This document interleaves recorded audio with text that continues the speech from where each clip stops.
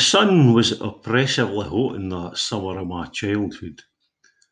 The spring rains were but a distant memory. The air was heavy with expectation for the thunderstorm that was sure to come. The bairns of the neighbourhood, a groupie of about 8, all of us about 10-year-old, had gathered to sit in the wee wall outside Patel's shop. Had our youthful energy no been sapped by the glaring heat, we would probably hae organised games of rounders or football. Even the effort needed to converse was too much. Our tongues were as still as our bodies. There was nae sound, apart fae the steady hum of distant traffic. Through the depths of the council scheme a wee figure approached. It was a local worthy known as Deaf and Dumb Joke. The wee man in ragged denim shirt and jeans wore a black woolen hat despite the current weather. He was a familiar figure in the area. He seemed ancient to us, but in retrospect he was probably nae more than 30-year-old.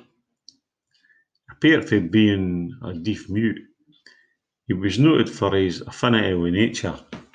He spent a good deal of time feeding the toonies, feral pigeons that bickered for scraps with the cushats and seagulls.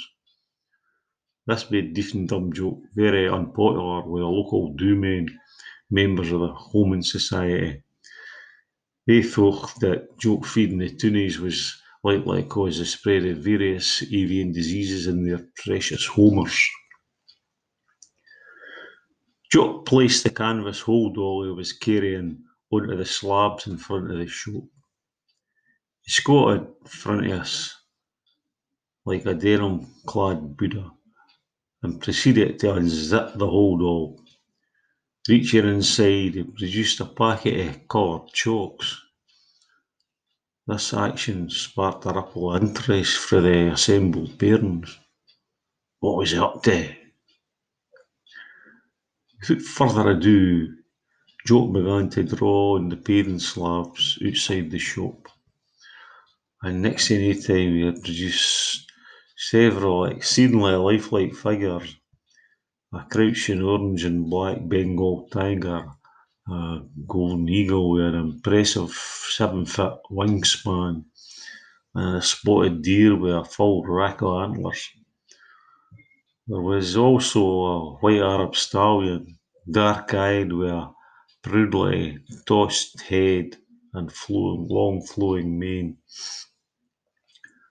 I suppose the fact that I focused on the horse more than the other figures was due to my youthful dream of being a jockey. I had visions of me being the next Johnny Frankham or John Joe O'Neill. Anyway, the next thing I remember is sitting astride this magnificent Arab stallion. I was no longer sitting on the wall outside the shop. In fact, there wasn't a shop. It was an endless expanse of sand, and we were travelling like the wind, me and the fiery spirited grey. I had nae reins to guide him, and there was nae saddle atween us. I leaned for it, clinging tightly to his finely muscled neck. This was all the encouragement he needed to increase his speed to a full gallop. I had never felt such exhilaration before or since. A sirocco ruffled my hair as he slowed to a trot as we approached a wee oasis somewhere west of the Nile. Swallows swooped overhead, hunting flies as we drank our fill of good clean water.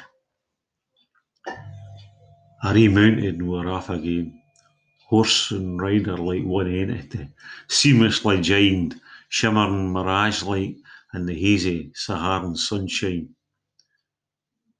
Suddenly he shied unexpectedly at a sherry, and I was deposited unceremoniously on the ground. As I dusted myself down, I realised I was once again outside the shop. I had fell off the wall.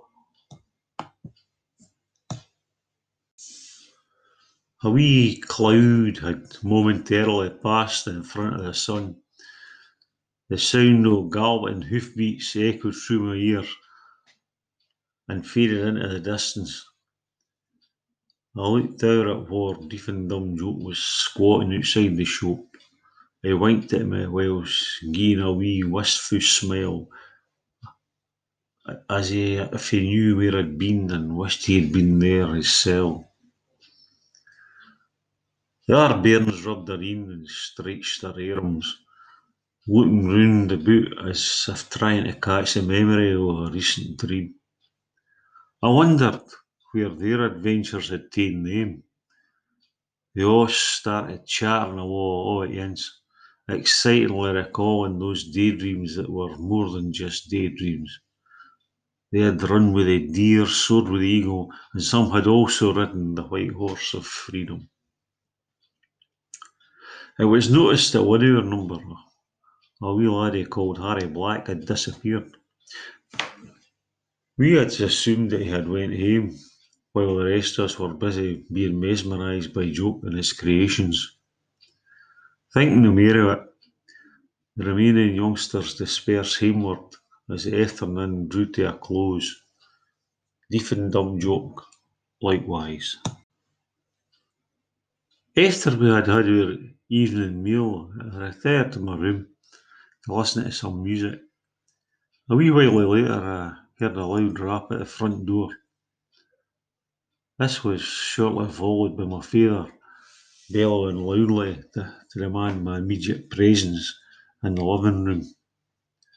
I ran down the stairs to see what the fuss was about. Father was in conversation with two burly policemen.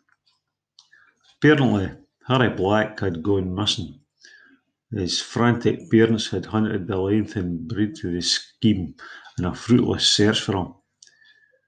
One of the neighbours had spotted Harry with our group idling in front of the shop earlier.